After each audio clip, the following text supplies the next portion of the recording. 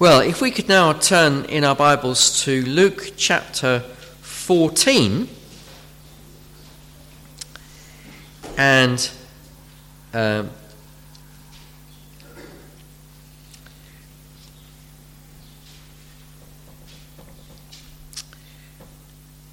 verse 7.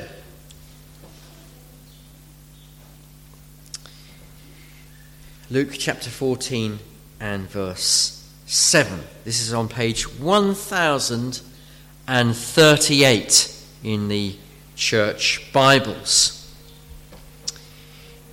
Now he told a parable to those who were invited. When he noticed how they chose the places of honor, saying to them, "When you are invited by someone to a wedding feast, do not sit down in the place of honor, lest someone more distinguished than you be invited by him. And he who invited you both will say to you, 'Give your place to this person.' Then you will begin with shame to take the lowest place. But when you are invited, go and sit in the lowest place, so that when your host comes, he may say to you, 'Friend, move up higher.' Then you will be honored in the presence of all who sit at table with you. For everyone who exalts himself will be humbled, and he who humbles himself will be exalted."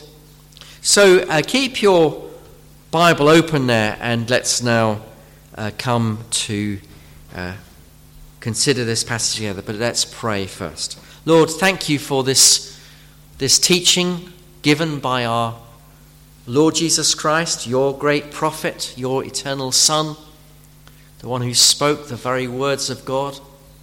We pray, Lord, that you will help us to understand what Jesus is saying to us in this parable. And I do pray, Lord, that you will help me to be able to teach your word well and helpfully. And Lord, we pray that you'll help us to heed what the Lord Jesus says. We ask these things in Jesus' name. Amen. Now, here in this passage, we read about how Jesus gave some advice. And at one level, you can take it as just very good human advice, that if you are invited to a wedding banquet, the sensible thing to do is not to plonk yourself down on the high table next to the bridegroom, because the danger is that what's going to happen is you're going to get demoted. Because just like today, you have the, at least in a very formal wedding banquet, you have the bride and the groom up on the high table, and then you have the mum and the dad, and next to them, and then the left-hand side or the right-hand side, you have the guest of honor of the, next to the mum and the dad. Well, you'd be very foolish to, as Mr. Joe Bloggs or Mary, whatever your surname is, you go up and you plonk yourself right up on the high table on the seat of honor, because the danger is that somebody else, the bridegroom or the groom will say to you, "Sorry, you need to give way," and then you in front of everybody else, you shamefacedly have to go down to the bottom end of the hall, and then somebody else is brought up. So yeah, good piece of advice, No, what you do is you go to a wedding banquet and you plonk yourself down in the lowest seat, and you hope that maybe the groom will say to you, "Hey, what are you doing down there? Come up, come over here."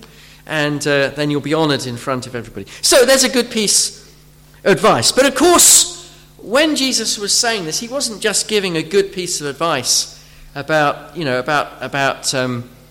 when you go to a posh dinner.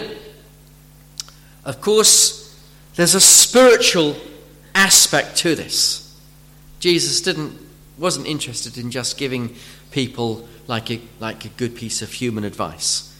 Of course, what he's really saying to us here is have the general approach in everything that you do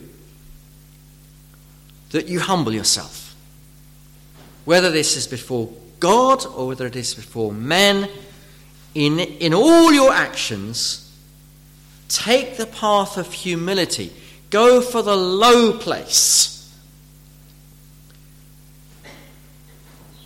that then you might be lifted up, rather than pushing yourself forward and then you get humiliated. And so what he says there in verse 11 is a universal saying, really, for all situations, both before God and men. Everyone who exalts himself will be humbled, and he who humbles himself will be exalted. And from this I draw the very simple lesson: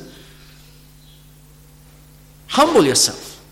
What Jesus is really saying is, look, what you need to do is to humble yourself. And as we think about this, I want to do so under two main headings.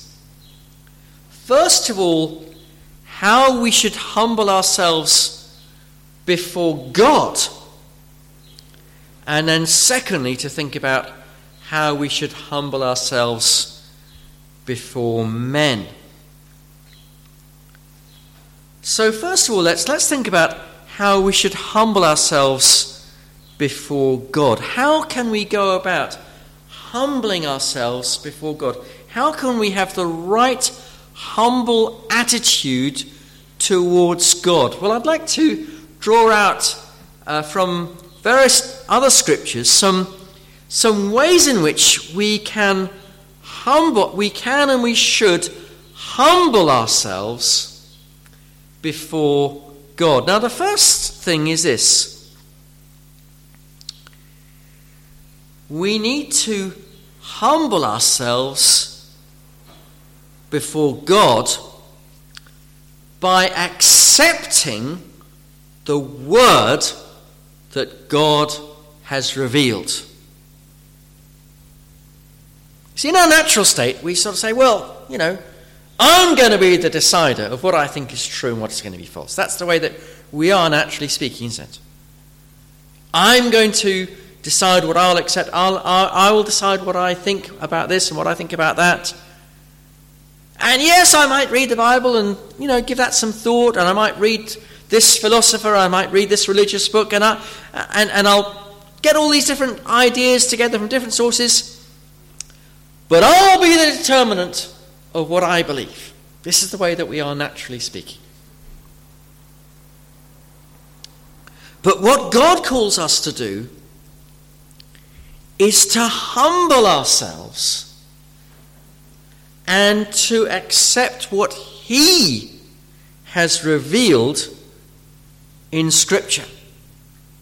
Do you remember how Jesus said, unless you turn and become like little children, you will never enter the kingdom of heaven? What is special about children? Children, generally speaking, young children accept with humility what they're told by their parents and by their seniors. And Jesus is saying that's what we need to be like with God.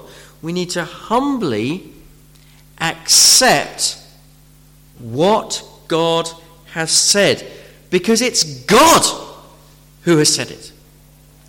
James says in his letter, chapter 1 and verse 21, he says, therefore put away all filthiness and rampant wickedness, and receive with meekness the implanted word, which is able to save your souls.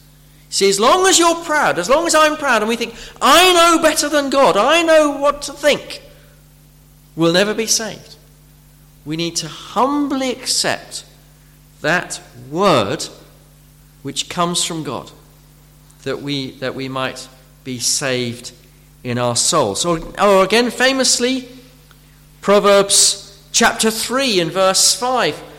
Trust in the Lord with all your heart and lean not on your own understanding.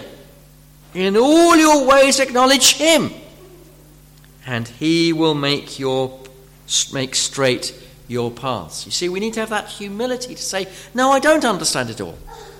I don't know the truth. I need God to show me the truth. And the promise is that if we will humble ourselves and receive God's word, God will make himself known to us. So Isaiah 66 and verse 2, God says, this is the one to whom I look.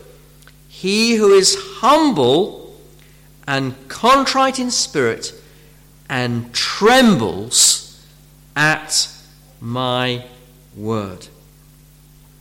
So the first thing in showing humility to God, we need to accept his word with humility. Secondly, having accepted God's word and having accepted what God says, what God says, especially what God says about us and about our sin, then the next logical thing is that we humbly confess our sins to God. Now, again, this is how different the humble person will be from the proud person. The proud person says, well, what sins? Doesn't God know I'm a good person? Doesn't God know I try hard? Doesn't God know that I'm a decent person? Etc., etc. But we need to have that humility to come before God and to confess our sins to him. In Psalm 36, we read these verses 1 and 2 of Psalm 36. It says, transgression speaks to the wicked deep in his heart. There is no fear of God before his eyes, for he flatters himself in his own eyes that his iniquity cannot be found out and hated. You see, the wicked are so proud that they say, well, I'm not a sinner. You know, sometimes I've knocked at people's doors and I've said, I've come to tell you about how Jesus can save you from your sins. They say, I know who you need. The guy next door. They're just the sort of person you need to talk to, because they're the sinners. I'm not a sinner, they're saying. That guy, they're the sinner. No. This is the problem, isn't it? That we are, in our natural state, we're so proud. We say, I'm not a sinner, I'm fine. But we need to have that humility to say, what God says about me is true. I am a sinner. I've done wrong. I've broken God's law. I deserve to go to hell. There's nothing good in me.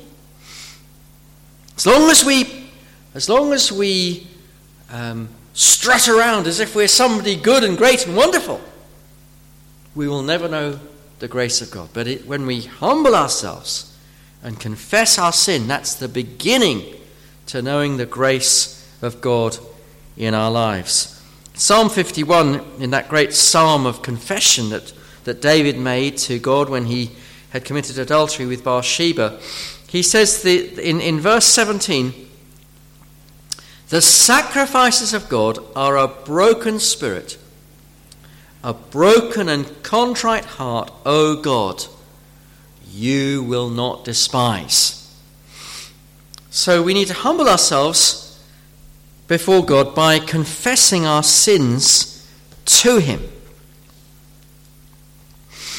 And then we also need to humble ourselves before God by looking to him for our salvation. Now, You see, the person who's proud says, I don't need to be saved by God. I've done this, and I've done this, and I've done that, and I'm very religious, I'm very good, I'm very upright, I do follow these various ceremonies and rituals. So God should be glad to have me in heaven. God, I'm sure God will have a place waiting for me in heaven because I've lived such a good life. But what we need to do is to humble ourselves and say, not only that we're sinners, but to say, Lord, I can't save myself. You need to save me. Now, there is actually a wonderful illustration of this in Luke chapter 18, just a few pages further on from the passage we're thinking about, which is the story of the Pharisee and the tax collector, which I'm sure many of you will be familiar with. Jesus told this story about these two men who went up to the temple to pray. One of them was a Pharisee. Now, Pharisees were known for being upright, religious. They thought of themselves as being holy and good. And other people thought of them as being holy and good. And the other person was a tax collector who was thought of as being, the tax collectors were I suppose, the equivalent of people in the mafia or something. They were really nasty gangsters type figures who used force to get their own way, to get money. And the Pharisee stood up, Luke 18, verse 11, he prayed thus, God, I thank you that I'm not like other men, extortioners, unjust, adulterers, or even like this tax collector.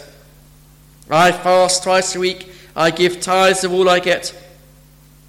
So he's congratulating himself on his great merit and worth.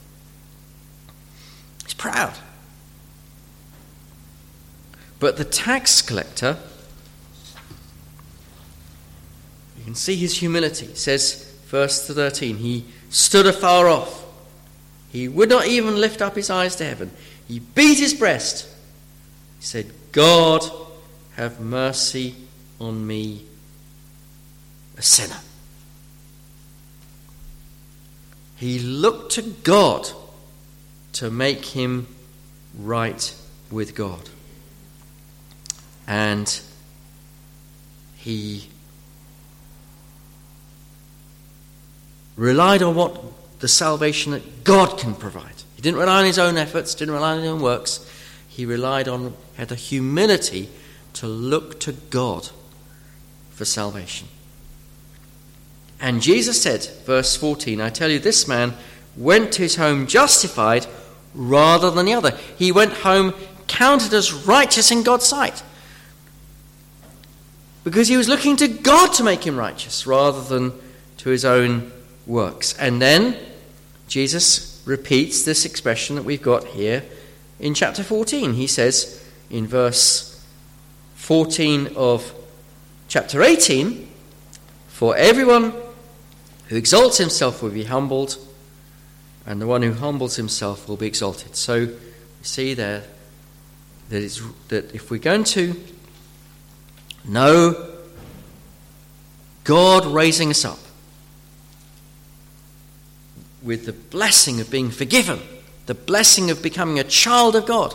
See, this is the thing. When you humble yourself before God, you confess your sin, you realize you can't save yourself, you look to Christ to save you, then the Lord raises you up. He forgives you your sin. He makes you a child of God. He makes you to be a king and a priest in the royal family, God's royal family. So we need to humble ourselves before God by looking to God to save us. But then, having been saved, we should continue to humble ourselves before God. And one very important way in which we should continue in our daily lives, having been saved, to humble ourselves before God, is to humbly accept, is by humbly accepting the various circumstances that God brings into our lives. one thing the devil will tempt you to do, if he hasn't already done it, if you're a young Christian, he'll tempt you to, there'll be some problem that arises in your life, and then he'll tempt you to say, oh, God isn't very good to you, God hasn't been kind to you.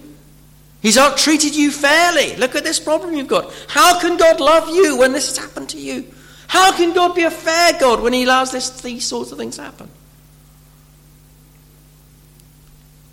And he tries to tempt us to say, oh, God's bad. God's not fair. God's made a mistake.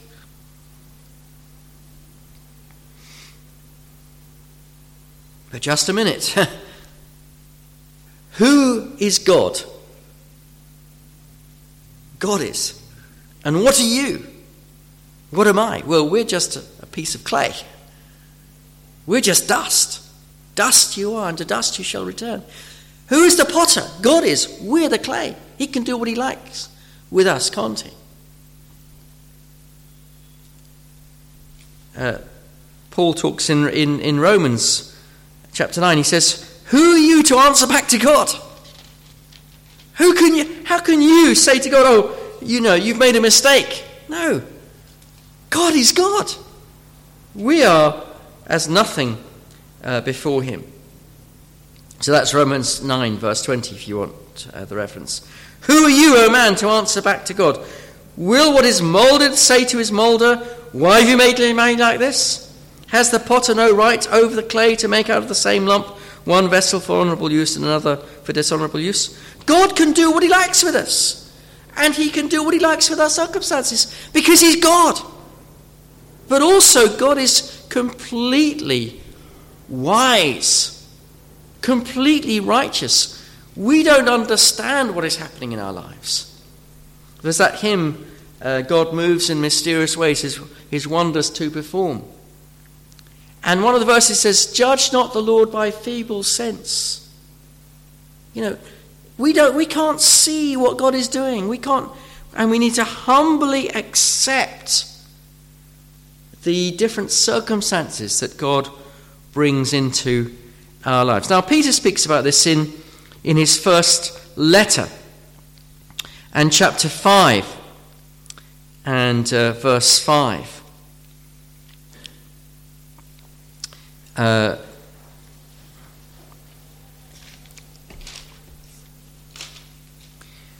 He says, likewise, you who are younger, be subject to elders. Clothe yourselves, all of you, with humility toward one another, for God opposes the proud but gives grace to the humble. Then he says, verse 6, humble yourselves, therefore, under the mighty hand of God, so that the proper time he may exalt you. Same idea, you see. You humble yourself, God raises you up. In this case, it's talking about humbling yourself before the difficult circumstances before God, in terms of the difficult circumstances that he brings into your life, the discipline that he brings to you. Humble yourself before him. And in due course, he will raise you up. Then also, we should humble ourselves before God by continuing to turn from sin. You see, it's not just that you start the Christian life, you admit you're a sinner, you get saved, and that's it, right, fine, okay, it's all over now. I've made my confession of faith in the Lord, and now from now on, I'm just coasting along into heaven. No. We need to constantly turn from sin, even once we're saved, and constantly humble ourselves before God, and constantly turn from our sin. Now, in James chapter 4, James talks about this, and he talks there about how there are quarrels between the believers there, and he says that these quarrels comes from the fact that they've got love for the world in them, and they're desiring things of this world. Now, he's talking to Christians here. But these Christians have allowed worldly desires to come into them, which is causing them to quarrel and fight and to fall out with each other and so on and so forth. And then he says, in verse 6, quoting again from Proverbs, just like Peter did, but he gives us more grace. Therefore it says, God opposes the proud, but gives grace to the humble. Then says, verse 7, submit yourselves therefore to God. Resist the devil and he will flee from you. Draw near to God and he will draw near to you. Cleanse your hands, you sinners. Purify your hearts, you double-minded. Be wretched, mourn, and weep. Let your laughter be turned to mourning, and your joy to gloom. Humble yourselves before the Lord, and what? He will exalt you. Same thing again, you see. Same principle. As you go through your life as a Christian, you become aware of sin in your life. What do? You're down on your knees before God. You're confessing your sins before God again. You're repenting of those sins. You're turning away from those sins. You're humbling yourself before God. So we don't just humble ourselves in order to receive salvation. We day by day live a life of humility before God. Day by day, examining our hearts for any sin that's there, and then confessing that sin, turning away from that sin, and saying to God that we are utterly unworthy of his grace, and looking to him afresh for his help. And then also we humble ourselves before God by day living a life of prayer. What are you doing when you pray? Well, one very important thing you're doing is you're saying, I can't do this on my own. I need your help. That is a form of, you're humbling yourself, aren't you? You're saying, Lord, you might be down on your knees, literally before God, but even if you're not physically on your knees, you're saying to God, I need your help. I can't do this on my own. Prayer is a natural expression of humility before God. And then one other area to mention, probably other ways could be mentioned, I'm sure, but one other area also is occasionally we might also fast as a way of humbling ourselves before God. Prayer, fasting and prayer are very much hand in hand. You can pray without fasting, but you can't fast probably without praying. So fasting is a sort of subsection of prayer. In Ezra chapter 8 and verse 21 it says, then I proclaimed a fast there at the river Ahava, that we might humble ourselves before our God to seek from him a safe journey for ourselves and our children and our goods. So there's this humbling as a person fasts, he or she is humbling him or herself before God. So we should humble ourselves before God. But that humility before God should also lead us to a humility before one another. And that's my second main section. I've talked about humility before God. Now, what about humility before one another? Let me just mention a few ways. Again, there's probably many other ways that could be mentioned, but I'll just mention a few ways in which we can show humility with one another. First, perhaps very obvious thing, is by being willing to do humble tasks. Somebody's got to do the cleaning in the church. There are those who do it very humbly, without drawing attention to themselves, and that's a very good way of showing humility. Or maybe in your family, or maybe you just quietly check up on somebody or try to encourage that person. Nobody knows about it, but you are humbly looking for ways of doing good to other people. That's one way of showing humility, that you're looking to do not the things, the big upfront things, but to do the things which Nobody will notice necessarily or know that you've done, but you're doing it for the Lord's sake. Another way in which we can show humility towards other people is by a willingness to speak with and to associate with people who, humanly speaking, would be thought of as being less important than ourselves. We still have, don't we, in our society here, we still have the vestiges of a sort of class mentality, sadly. That sort of class mentality very often leads to a sort of snobbery. Oh, well, I only talk with certain people of my own class or my own educational standard or whatever.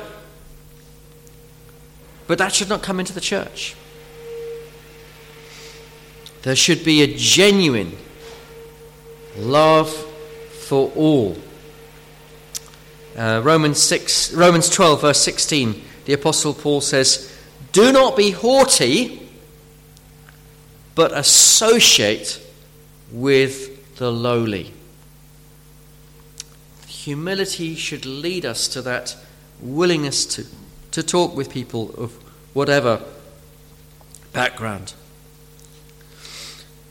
Humility also should lead us to be willing to accept correction. Maybe somebody might come to you and that person might say to you,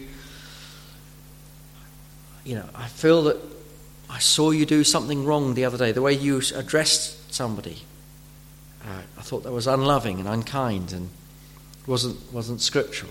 Now, if we're humble, we'll say, "Oh, thank you so much it's very kind of you that you've come to me and you've shared that." Now, you might say, "Well, I honestly don't think you got it right on this occasion. I think I was acting in line with Scripture, but thank you very much for sharing your concern." Or you might say, "Well, yes, you're right, I can see." But whatever the outcome in terms of whether the person was right in his observations or wrong, if you're humble, you'll be really grateful. You'll say, "Oh, that's really kind of you to voice those concerns." But if there's pride there, then what will happen is you say, "Oh, how can you talk to me like? Who are you to tell me what to do?" And there's this sort of abrasive reaction to correction. Similarly, if we are humble towards others, then we will be willing to take advice. In fact, we will seek advice because we will distrust ourselves. The proud person says, "Oh, I don't need any new advice. I know exactly what I've got to do. I know the best thing. I'm full of wisdom." But the humble person says, "Well, I think this is the right thing, but I know I can be mistaken. Anybody can be mistaken." And he will look for advice, and he will be willing to receive advice. Maybe somebody might come and say, "Look, could I offer you I see you've got this issue you're dealing with. Can I give you a piece of advice?" The humble person will say, "Oh, thank you. Tell me what your advice is," and we'll listen carefully. He might not necessarily follow the advice, but he will be willing to receive advice. And then also, a humble person will not respond badly to insults. A proud person, if somebody insults him, a proud person will rear up and say, "Oh, who are you to talk to me like that?" And "Oh, who are you to insult my mother?" or whatever is the person insulted. But the humble person will not respond badly. Now, of course, there might be, they might reprove the person who's been rude and insulting. They might say to that person, "Oh, you really shouldn't talk to me like that. That's not right. That you're not talking in a loving and right way." But he'll do so with humility and with grace. It's interesting, isn't it? The Beatitudes, Jesus talks about those who are the blessed ones, those who who are, in other words, really those who are born again, those who are the children of God. And a lot of these Beatitudes are really to do with humility. Blessed are the poor in spirit, for they shall be comforted. For they shall see the kingdom of heaven. For there's the kingdom of heaven. You know, the person, I know my need of God. Blessed are those who mourn, for they be comforted. Well, they know they're sinners. Blessed are the meek, for they will inherit the earth. You see, if you know that you are a sinner, if you know that your salvation is all by grace, you're going to be meek. You're not going to rear up in anger when somebody insults you, because you say, well, I'm a sinner. I'm nobody great. And then another way in which we should show humility is by not mocking others. Proverbs 3:34, God mocks proud mockers, but he gives grace to the humble, which of course we've just seen quoted in the New Testament a couple of places. There's a nasty, ugly pride that lies often behind mocking. If we have humility, then we will not mock others, and we will treat them with respect and kindness. Well, those are some applications then of this. Application towards God, be humble towards God, but also humble in our attitude towards others. Now, just as we finish, let me just deal with the question: how can we be humble? You know, pride is such a dreadful sin, isn't it? It creeps up in so many ways. You just think, I'm not, we think, I'm not proud, but then of course you're proud of not being proud, as you think you're not proud, but it comes up in so many ways, doesn't it? This pride, and it's really subtle, slippery sin. Let me just sketch for you quickly some things to help us to overcome pride. First of all, remember who God is. God is the creator of all things, the ruler of all things, the righteous God, the holy God, the all-wise God. And before him we are nothing. We are just dust. So remember the greatness and the perfection of God. Then also remember that you're a sinner. How can I be proud if I really remember I'm a sinner? I can't be proud of my salvation. I can't be proud of my service of the Lord. I can't be proud of anything, because I'm a sinner. Because I'm so much in need of God's grace myself. I can't look down on anybody else. Then remember also that if you're a Christian, your salvation is entirely by God's grace. When that Christian man saw another man being led off to execution, and he looked out the window, saw this man being led off, and he said, "There, but for the grace of God, go I." That's your attitude, shouldn't it? You see somebody in the depths of sin. Well, that could be me. That was me, probably many of us would say, a few years ago.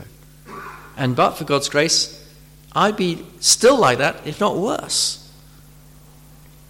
Salvational grace. That's bound to make us humble if we remember that. And then also remember that any progress that you've made as a Christian, any growth in holiness, any ability to serve the Lord, that's by God's grace as well. Totally undeserved. But perhaps the thing which, above all, we should remember, and this is something which the Apostle Paul speaks about in Philippians 2, we should remember the humility of the Lord Jesus Christ. Though he was the eternal Son of God, though he was in heaven at God's right hand, he had the right to stay in heaven, yet he did not consider equality with God something to be clung on to. But he emptied himself, took the form of a servant. He humbled himself, became a man, and then he humbled himself further and died on the cross for our sins. If even our Saviour is prepared to humble himself, how can we not humble ourselves for his sake? I mean, he went through a much bigger humiliation than we'll ever go through, going from the glory of heaven down to the shame of the cross. So can't we go through a bit of humiliation for his sake? Of course, we must do so. We must be willing to do so. Well, I hope those thoughts are helpful to us, that this call from the Lord to humble ourselves, and the promise that if we will humble ourselves, then God will raise us up. Everyone who exalts himself will be humbled, but he who humbles himself will be exalted.